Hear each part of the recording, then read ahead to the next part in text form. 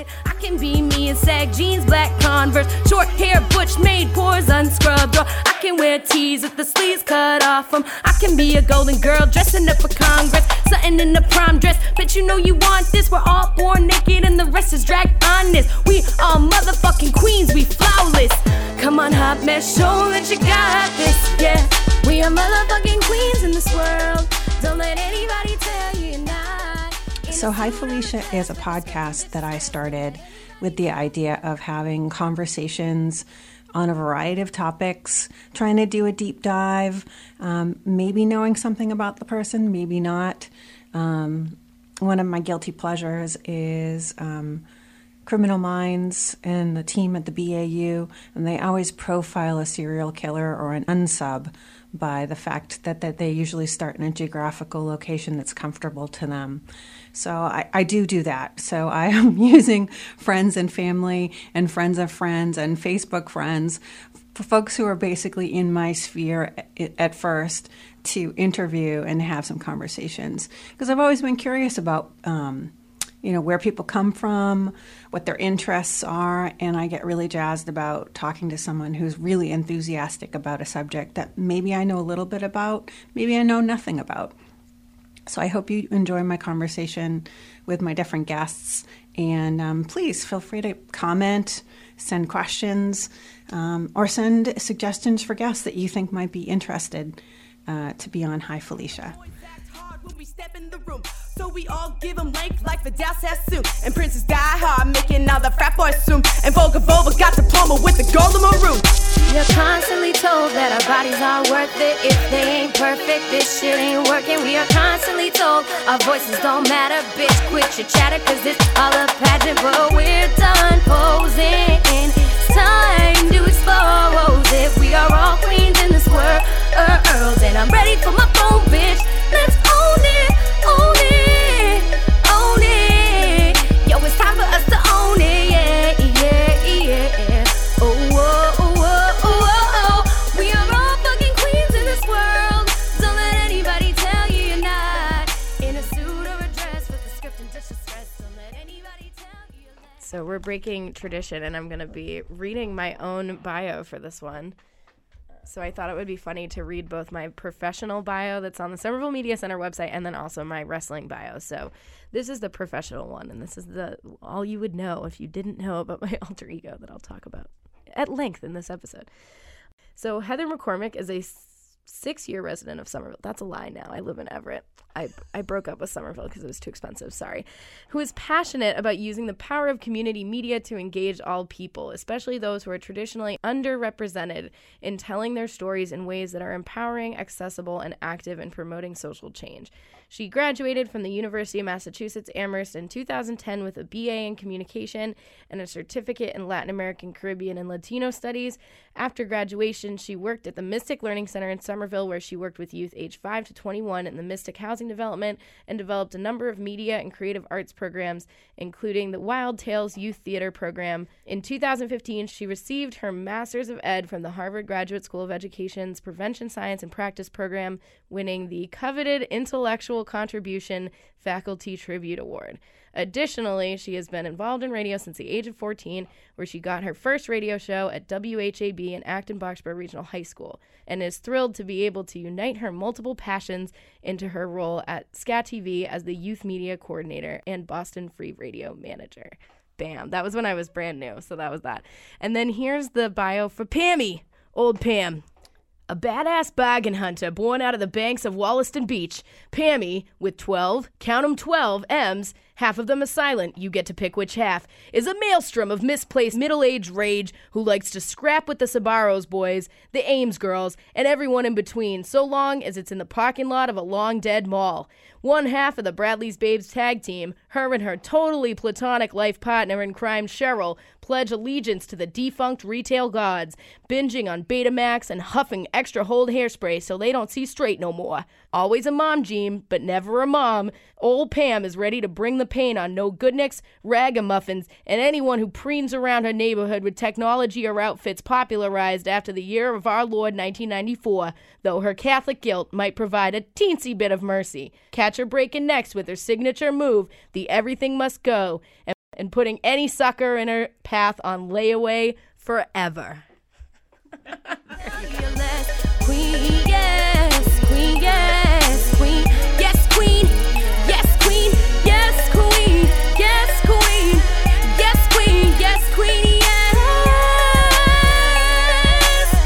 Oh, oh, oh, oh, yes, queen, yes, you a queen, and she a queen, get it, and he a queen, yes, and they a queen, come on, we all a queen, sing it. Heather McCormick. I am here today on Hi Felicia, and I am your host, Felicia Ryan. I did that a little backwards, but my guest today is Heather McCormick. She is fabulously talented sound editor who makes me sound smooth and I guess we'll say silky, like a cat or something. So elegant. Yes, and we bonded already over magenta, or you're saying fuchsia? It's okay. You know, okay, you say magenta, I say magento. Okay. I don't say that. That's good. So I wanted to have you on the podcast today because I know that you're a woman of many talents, and several of the guests that I've had on, we've talked about this idea that nobody just does one thing anymore. That gig economy, us millennials and that gig economy. I think it's even more than that. Yeah, we're allowed to have multiple interests and passions now, and it's a sort of more acceptable thing. Mm-hmm. Like, there's probably still people out there that just are doctors and lawyers, and that's their focus, and hey, bravo to them. But when someone asks you the dreaded, what do you do? Yes, how do you answer that?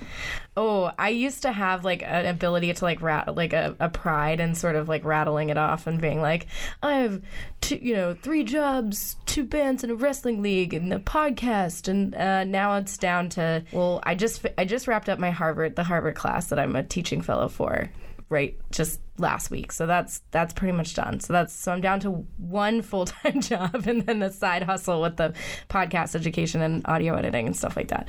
And then I said goodbye to one band that I had been in for 10 years that I was a labor of love that I love very much. And we had our last show in March, so I no longer have that band. I'm kind of like sort of practicing with some people, trying to get maybe a new band together, but who knows. And then the wrestling league, that's still happening. And the podcast, definitely still happening. So the wrestling league has kind of taken over, like even more so, and my life has gotten more and more kind of intense and taking up space. So I think it made sense. I made some room for wrestling to take over. I think this is amazing and fascinating. Tell me about the wrestling. Okay, cool. So I am in the Boston League of Wicked Wrestlers.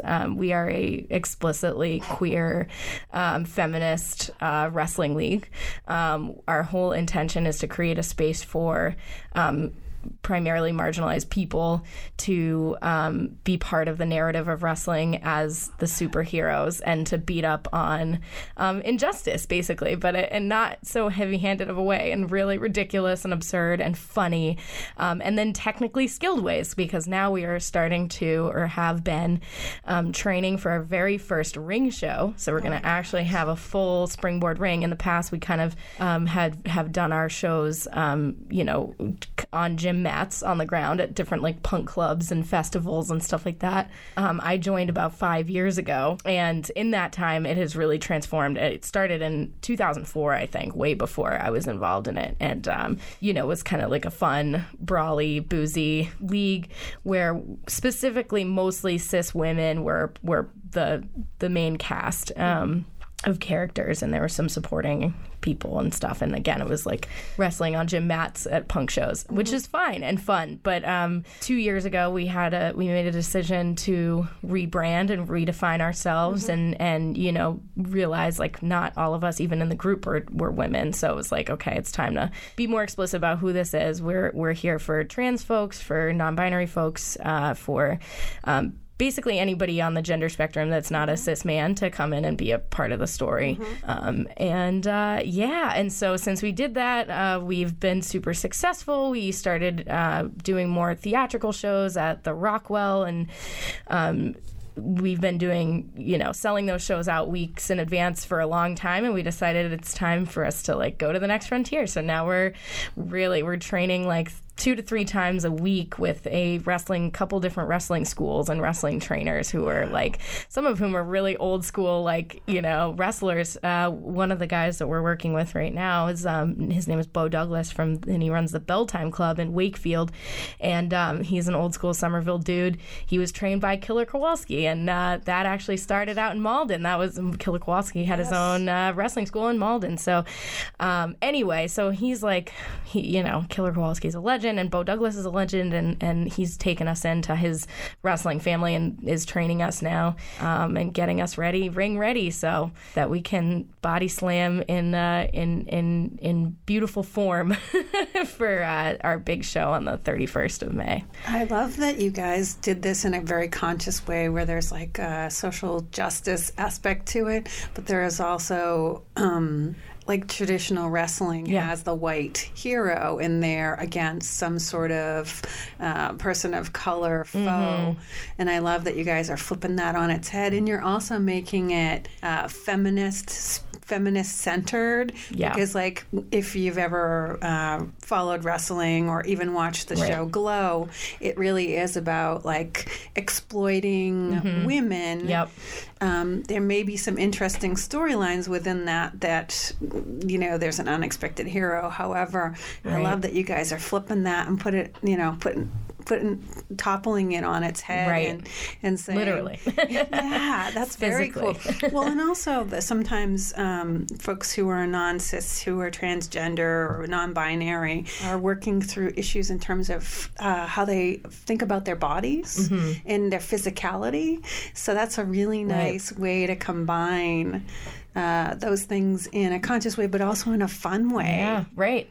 And I mean, a lot of people have experienced trauma or sexual assault or abuse, and it's another way of like reclaiming violence as a consensual art form and as a performance and as something that we have control over that narrative, where we don't always, often get control over that narrative. We're often, the victims of that narrative. So this is like, no, we're gonna, we're taking it back, and we're gonna make sure that we're the heroes of our universe. We're the stars of the show, and all of the storylines and all the characters are very lovingly drawn from our own experiences. And often with wrestling, you get to like caricaturize these elements of yourself or your experience, and like reclaim that. Like my character is like an old salty cranky department store broad from the Bradley's department store back in 1994, and I still work here, and nothing's ever gonna change, and I drink my Dunkin' Donuts all extra, all cream, all sugar, no coffee,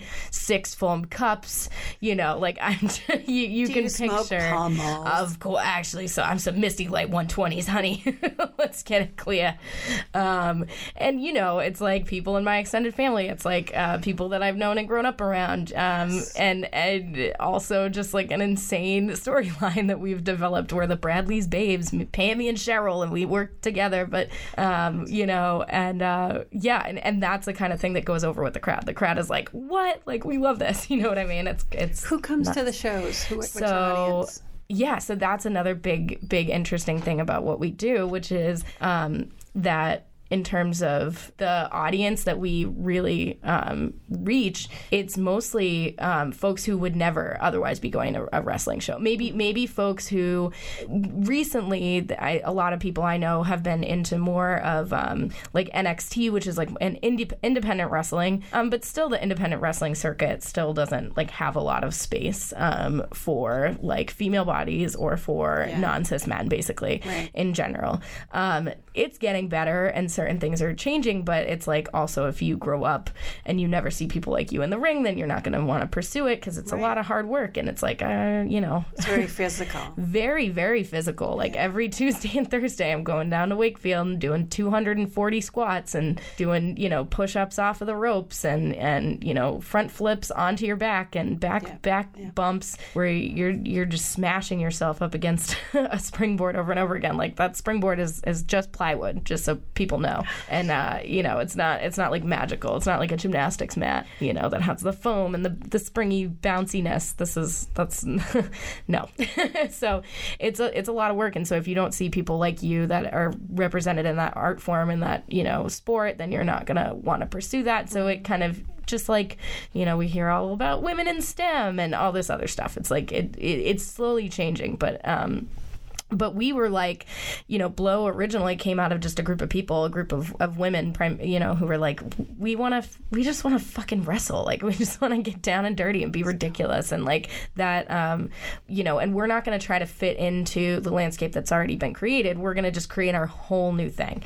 And so we have huge support from our fans. Like, our fans really love what we do, and they come out and in full force, and they buy the merch, and they follow us and know our catchphrases and know our really elaborate storylines. We also do a community access TV show here at Somerville Media Center, so we work on that too. But yeah, our big show at the end of May is the first one that it's doubling the amount of tickets we can sell, and at this point we've already sold 225 tickets, which is amazing. Crazy, which means it's definitely going to sell out before the show starts. So if people want to try and buy tickets, what should they do? Oh, they should go to the Once Somerville website, or you could go to bloww.org, and you can find out all sorts of stuff about us. We just actually had a premiere of a documentary that a group of film students from Harvard just did, and that was this weekend, and it was awesome. It was so much fun. But we got to see this very loving portrait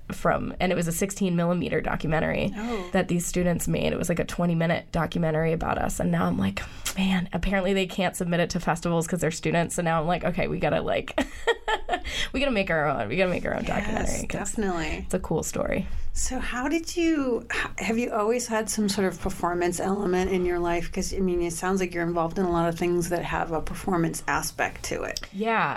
Where did that come from? Yeah, definitely. I think I was always a ham. I grew up with, and you tangentially knew her, which is wild, but I grew up with, my mom was a DJ at Emerson College in the early 80s and managed bands and was really passionate about music. What bands did she manage? I think the Del Fuegos was one of them, and there was a few others that she was, La Peste, maybe, all the early 80s, punk music in Boston.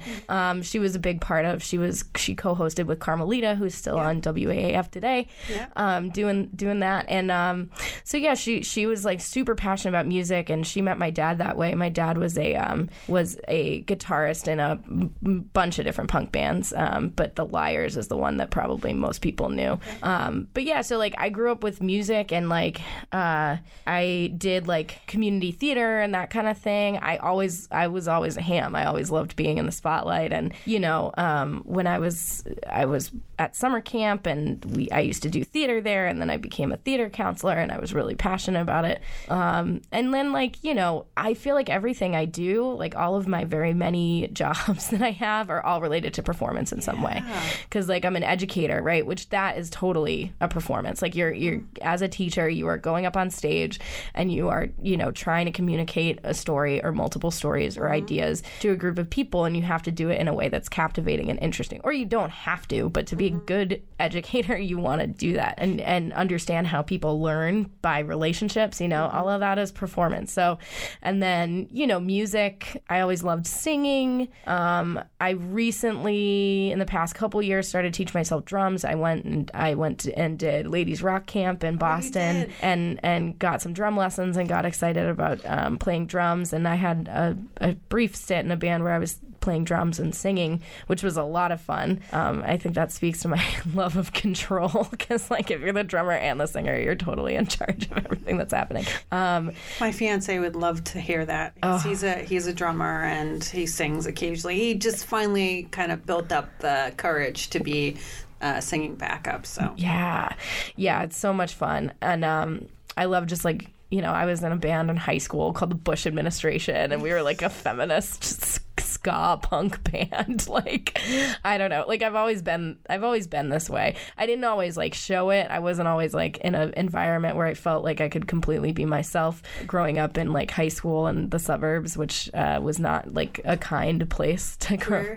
I grew up in Acton, and you know, like it was a very rich, very, you know, very entitled, bratty, white, you know, suburb that I grew up poor, and we had Section 8 housing and food stamps and all that stuff, and it was like you were definitely treated like you were inferior for that. And so I was definitely like not as like I was not as vulnerable and like showing myself back then, but like college was amazing, and then like ever since then I just like there's no going back. Where did you go to college? I went to UMass Amherst, and I lived out there for like 4.5 years. Like I loved Western Mass, and I met amazing friends and got involved with like activism and student organizing, and was involved in like we had a student strike, and I was involved in like drug law reform stuff, and that's how I met my husband and like all of my best friends. And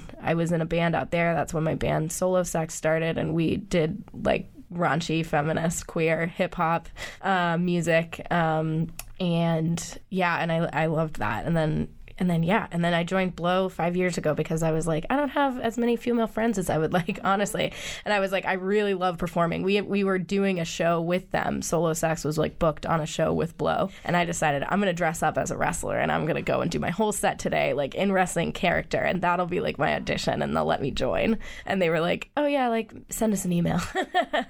So I had to be super persistent. Like I was like, okay, like took like 6 months for me to actually like for them to like get back to me to go join, but I was like, I'm in it. And then and yeah, so everything that I do, and the podcast, that's obviously that's a performance too. I mean, that's talk about the podcast. What's the podcast name? Sure. So the podcast is called Make It Stop. We review the worst albums of all time, and or notoriously terrible albums, or just notorious albums. I mean, we don't really, everything that we do is bad. Recently we just did the episode with Lisa McColgan, who I've met because Lisa, you are clearly friends and neighbors and co-housed together. I don't know how you call that. Like I don't know. But she's upstairs, I'm downstairs. Exactly. She's Lucy and I am Ethel. Exactly. Perfect. And so yeah, so she was connected to me through the podcast class and through you specifically, that I teach. She wears a mean wig too. Oh, I don't know if you've ever seen them, but I saw the way. Yeah, so she's in Bikini Whale, and she's also just very funny, and she's starting her own podcast, and we had her on to discuss Chris Gaines, which was Garth Brooks's deeply misguided alter ego, rock alter Didn't he have, ego. Like, black hair too? Ooh, yeah, black flat ironed hair and a press-on soul patch. Oh. It was a bad scene, and the music is horrible. But like the story behind it is so funny. There's like a behind the music that they created for this like fake backstory for this fake character that was this like Lisa has like an advanced degree in snark too, so she's good at that. Oh yeah, you can chew on her sneer in this episode. Agreed. Anyway, so yeah, makeitstoppodcast.com. Check it out. Yeah, you guys are fun. Like I love that you do sometimes video when you're on the air, or you can see the crew out there, and you're obviously having fun, and it's like really like silly to listen to. Yeah. And everybody loves to talk about something that they hate, like let's make fun of his music, right? Exactly. That we hate. So if you ever talk about Bob Dylan, oh yeah, that's definitely on our list. So if you want the Saved album, I hate Bob Dylan. Oh really? So you don't even like him at all? But then he has it's the worst album by him. Yeah, no, I can respect the songwriting and the mission behind it, but the whole like persona of who he is, it's like the ultimate marketing. Oh, I get it. Yeah, I'm also not a big fan of Bob Dylan. But I also hate Neil Young too. So I don't really have strong feelings on Neil Young, but like I would be down to make fun of him with you. Okay. Yeah. So you can invite me. I like taking down the sacred cows of music too. That's really nice. Like the Eminem episode where I was just able to like really eviscerate Eminem and be like, what are you doing? Like, why was I into this when I was 13? I mean, I know why I was into it when I was 13, but like, God, you're 40 something years old. Like it is time to stop, Pull up your pants. Yeah, literally, like yeah. Ugh. But yeah, so it's nice to take down, and like Justin Timberlake, oh my God, his latest album was absolute trash. Like it was so poorly conceived. There's a lot of the times too when I'm out and about and we're seeing bands.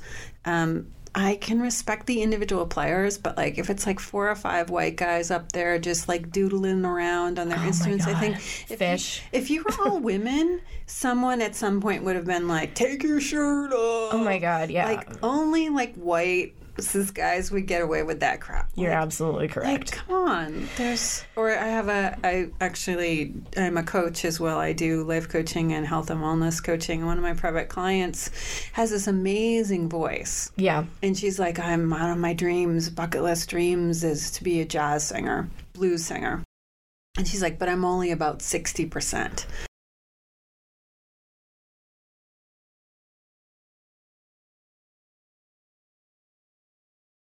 What? And I was like, do you know, like the Rolling Stones are only at 20%. Oh like, God. Get up there and do it. Like, you have the chops. Like, well, and that totally goes back to like the idea of like how many women don't apply for jobs, even though they're very like qualified for them, but they're like, oh, if I'm not like 100 or like 90% qualified, then I'm not going to apply. Where like a man will like apply if they're like 60% qualified, which is like, yeah. And I think, where is that? Is it entitlement? Is it privilege? Is it just a gender privilege? Like, what is that? It's the ingrained belief because of the society that we live in. Just like myself as a white person, I have ingrained, beliefs. I'm bathed in white supremacy, right? Like men are, and anybody is bathed in the patriarchy. Like we don't even recognize it. It's just so much a part of who we are. And so the difference is whether you are intentional about unpacking it and being aware of it and choosing to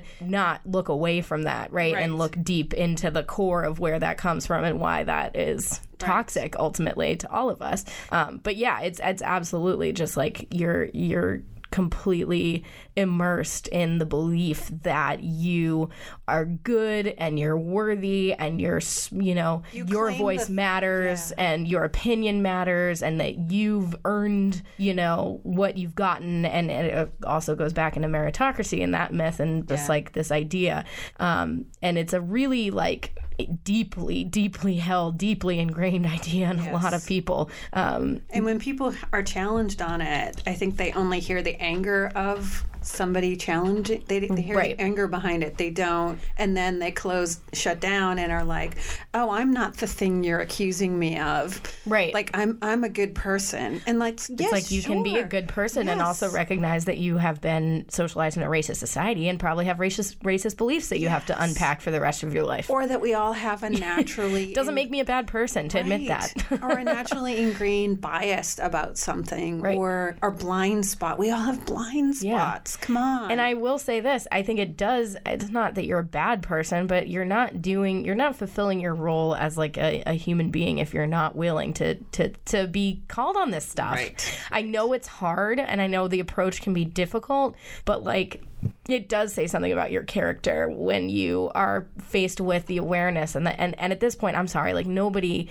can really say that they don't have access to the understanding of like social justice, right? Like you do. Like anybody has access to the internet, can like do some light reading and catch up on some like concepts that are really very important, like intersectionality and like, the fact that like we have an ascribed identity and an affirmed identity, and we have, there are ways of us existing in the world that are based on our social, position. And like that isn't necessarily our fault, right? Like we are born into certain things that like we can't give back, but it's our responsibility to, disrupt those systems in whatever ways that we can, or just be aware of our position in those systems. Like it's not super rocket science. Like you can sit down and have a conversation. And the reality is that people don't want that. Their view of themselves as good and virtuous and important and valuable and inherently inherently good to be challenged in any way. Right. When do you think you had that first realization for yourself that like you became aware of that as an issue, and then sort of how did you incorporate that into looking at yourself around that? That's a great question. Like, I did not get the language for like what I was experiencing in terms of my like class background and like understanding. Like,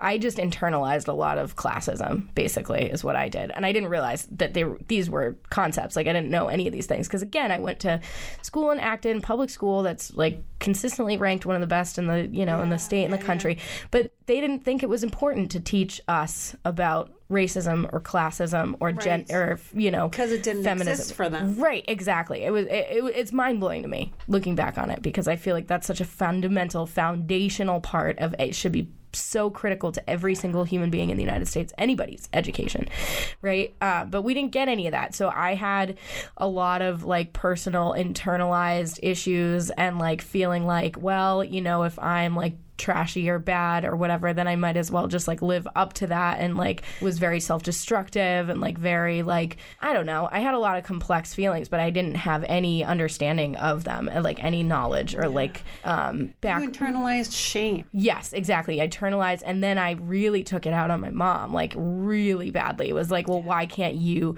provide for me? Like, do you not work hard enough? And it was crazy because also she was like super, and this is like a whole nother thing that would take many podcasts to unpack, but like, she listened to a lot of conservative talk radio and watched a lot of, I know, she got really hard into Catholicism. She became a born again Catholic when I was like born, like around the time before I was born. And then she's probably trying to provide some sort of protection for you. Yeah, and like my grandfather converted to Catholicism, and like my whole family, like that side of the family is Irish Catholic, but they were like super lapsed Catholics. And I guess my grandfather at that time had been extremely financially successful, and like he was like, I think maybe like, oh, I should give back, I should give thanks for this like blessing, and like me not being religious, like I'm afraid that I'm gonna jinx myself or something like that, like I'm gonna get into Catholicism and I'm gonna go really hard on like being involved in like bringing the word of God to people. So they like went hard, and like my grandmother joined and started being like, okay, yeah, we're gonna be. The thing about Catholicism too is, having grown up in that, and having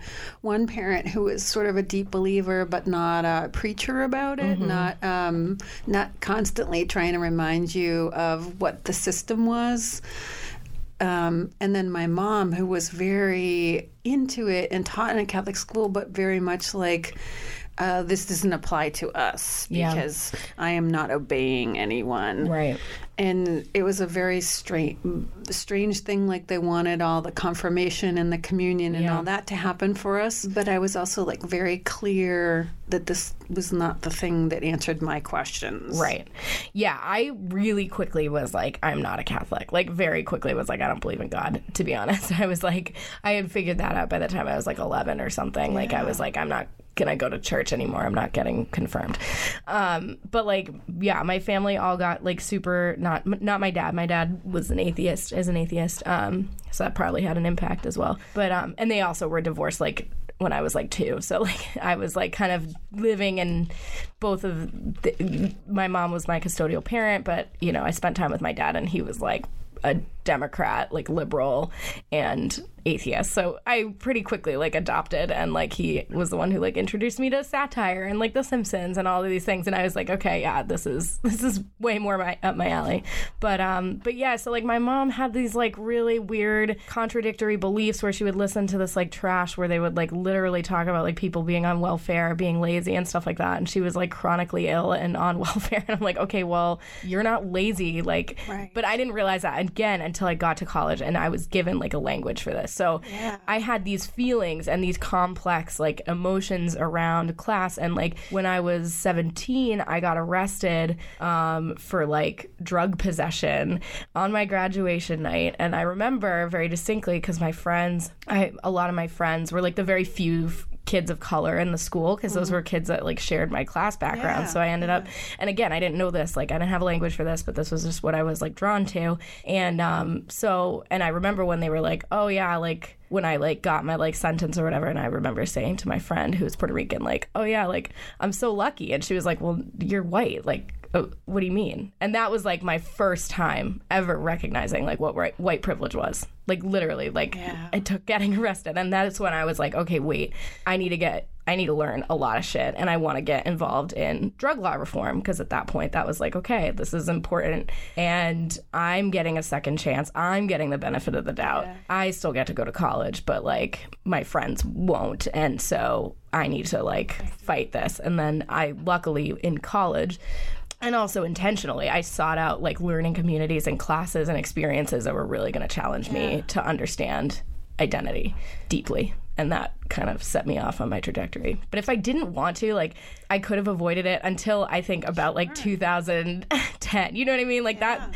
Now it's like much more in the public lexicon to like understand like systems of power and privilege and oppression, and like talk about it. And we're willing to talk about it in different ways. But I also think there's kind of a risk in that, in the sense that like people are really good at mimicking like wokeness, or like performing wokeness of like, oh yeah, I've figured it out, but not so good at like turning it in on themselves and being able to like think. That's always the hard part. Yeah. It's that no matter how much information that's out there or you can consume, it's a way, it's always when it clicks for them. And it's very traditionally like someone out in the public eye, like a Republican will be anti some sort of legislation, and then they'll have a family member that will show up and need something. Yeah. And they'll be like, oh, I get it now.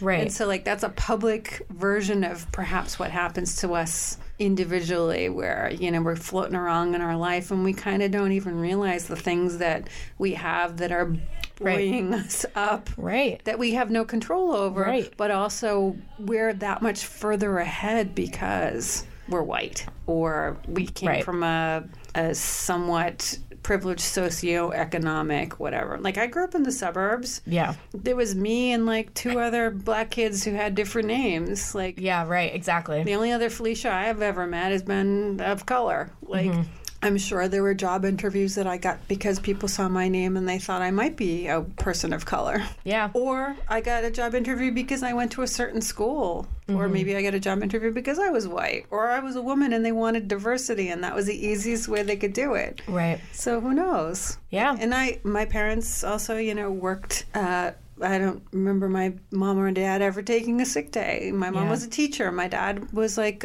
he worked a blue-collar job his whole life, but he always worked overtime. So they sent us to private schools. Like, that's a lot of privilege. That's a lot of jumps ahead. Yeah, and I mean, I recognize that I had privilege just in the sense of being at a highly resourced white suburban, you know, affluent school. Like, I had access to a radio station when I was in high school. Like, I did radio when I was 14, like, because of that. Cool.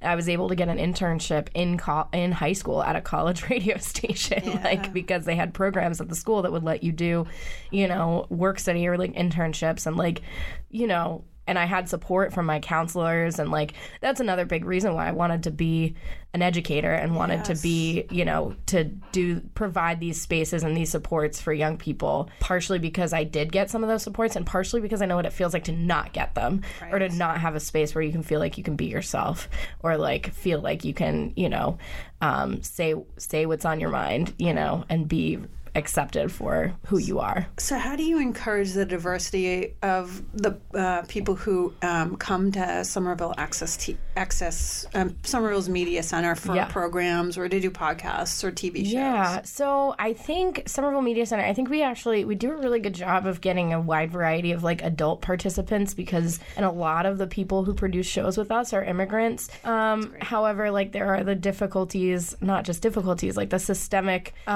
displacement of immigrants and low-income people in Somerville has really affected us, like our membership base, right? A lot of our members are having to move away. So that's... Because it's too expensive. Because it's far too expensive, yeah. I mean, what we do, our model is to provide low-cost, you know, low barrier to entry classes and opportunities for people to come in, anybody from any socioeconomic background or racial background to come in here. And we have staff who speak multiple languages. And I think we do a pretty good job in some ways. And then like not, partially some of it we can't help because of the, just market forces and because of the way that we've bent over backwards to accommodate developers while completely ignoring the people, not completely, but in a lot of ways ignoring the people who have lived here for a long amount of time, but maybe don't own their homes and are now getting pushed out. So, and then with the youth program, I mean, it's really interesting because my background is more working with young people. When I first came and moved to Somerville when I was 22, I got a job at the Mystic Learning Center, and so I was working in the Mystic housing development, so with kids, and I was there for like 4 years, and those were kids who really were living with extreme poverty, and many of whom had witnessed domestic abuse, and some of whom had literally escaped, come from Haiti after the earthquake, and really challenging backgrounds with a lot of, and having experienced a significant amount of trauma. A lot of them had, behavioral health issues and like emotional regulation issues and like a lot of that. But that's where I honed my skill set, and those are the kids I love so much. And I love being able to be an educator to all kids. I think all young people, I'm really grateful to have, an amazing community of young people in my life that, I've been able to support and who have also given me a lot. What kind of things did you learn about yourself doing that work? Well, it's a good question. I mean, I'm still constantly learning a lot. I was going to make a point about how those kids, that's where I cut my teeth. And now that I'm here in Union Square, just location wise, because we charge for programming, because we're not substituting for full-time childcare for a working parent, our populations have been skewing whiter and more affluent, and it's a different group of kids and a different skill set. And I still think that those young people deserve a space where they can be themselves and they can be creative and they can learn really cool, how to make a film and how to make a podcast and all these great things that are awesome for all young people. It's been hard for me to really figure out how do we use, and this is partially part of what I do because I'm in charge of it, so I can make these decisions to be okay, cool, we're going to get these rich parents money and then we're going to put that towards free programming for me to go to these locations to go provide media education, and we do that. But I don't know. It's going back to the question about what I've learned about myself. I've really had a lot of my own growth in the past few years as an educator about recognizing how to move away from just the idea that you're the only person for a young person, the only person that they can confide in. This martyr saviorism, which I've already been pretty critical of in myself, but it's been more important recently because I think so much of my background and my experiences and motivation for being an educator was to right the wrongs of my own experience. Mm-hmm. And that's been really important for me to shift in my thinking of I'm not here to save this kid, right? I can be a resource and a support and a mentor to them, and I am to a lot of young people.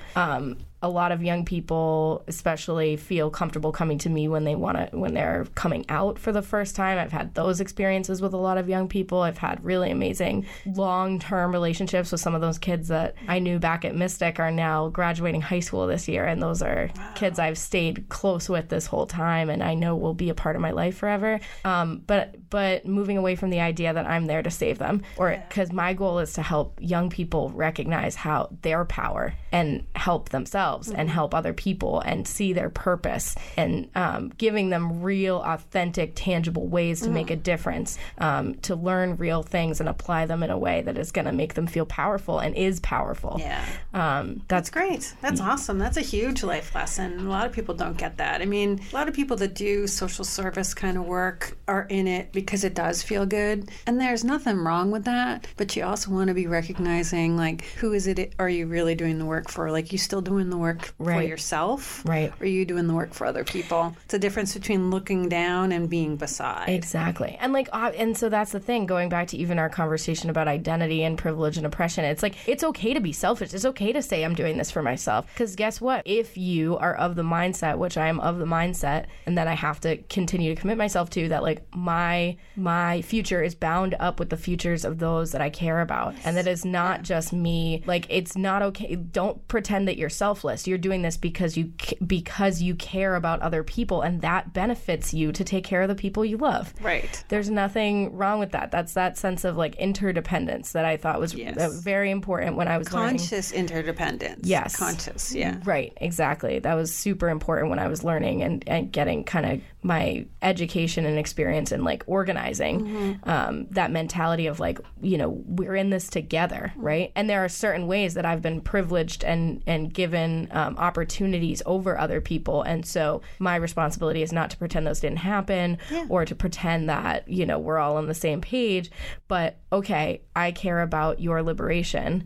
There is that quote that it's about liberation being bound up with one another. That's probably Paulo Freire, I think. Anyway, that our destinies are bound up with one another. And so what it means is that I can make decisions like, okay, every single youth program that I run, I'm going to make sure that we have 2 slots for full scholarship and 3 slots for partial scholarship. Awesome. Or I'm going to know that like if I'm in a position to hire interns, like I'm going to prioritize people of color, or LGBTQ people or people who are not cis men. Like those are, those are my priorities, and I am in that position of power to be able to make those decisions, right? And so I don't shirk my power. Like it's stepping into it and recognizing, leveraging it, for the greater good. That it's nice to, like, when I started my podcast, that was one of the things I wanted to try to be conscious of, and I realized that until a couple of weeks ago, I hadn't even interviewed a guy on my show. Right? Yeah. My first couple of That's guests were definitely like queer women. Yeah. And I was like, it was a lovely conscious thing, and I have reached out to people of color that I want to have on as guests too, because I think that their stories are powerful and important and don't always get told. So absolutely right, and we don't always have platforms for it, and that's why community media is so important. Yes, that is why you need to support your local community media station, whether it's Malden or Somerville or anywhere else, because the FCC wants to take it away because they know that this is powerful. And it's not just supporting it in a distance kind of way. It's coming down and getting involved, taking a program, taking a class. Right. I won't say that I'm not special or that you're not special, but anyone can make a podcast. Yes, and it really can be interesting. Yeah.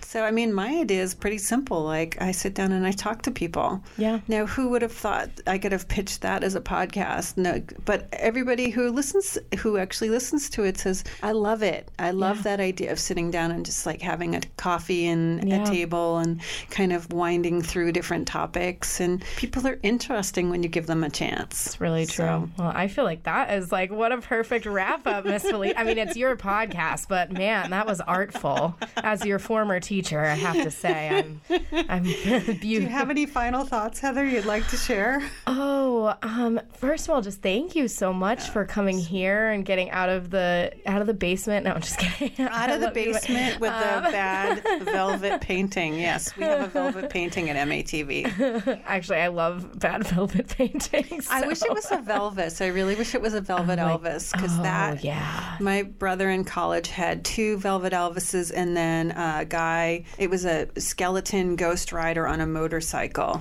and then they had a couch that they had gotten from the local funeral parlor. Yeah. So it was like quite the college. Fantastic. Yes. Yeah. It was quite the college. I'm jealous of kind that. of things. No, but like seriously, thank you, and I'm so proud and excited. I mean, I love having the chance to listen to Hi Felicia, obviously as an editor, but also to watch how you have really stepped into yourself and into this, experience, and you took that that one class, which was like not even a year ago, and really ran with it like Thank you. completely. And You inspired me. You and your hair. it's the hair. It really is the hair. The hair is awesome. I wish there was like a visual component to this because Listen, we can take a selfie after this. There's no rules. You're going to have to take your it 'cause my selfies are bad. Thank you so much for coming. Thank you for coming and doing this with me. Yes. I actually came to you. So thank you for inviting me to come and do this with you and in a different location. So this was a Hi Felicia podcast. I'm your host, Felicia Ryan. This is my guest, Heather McCormick. Bye, Felicia. Bye, Felicia.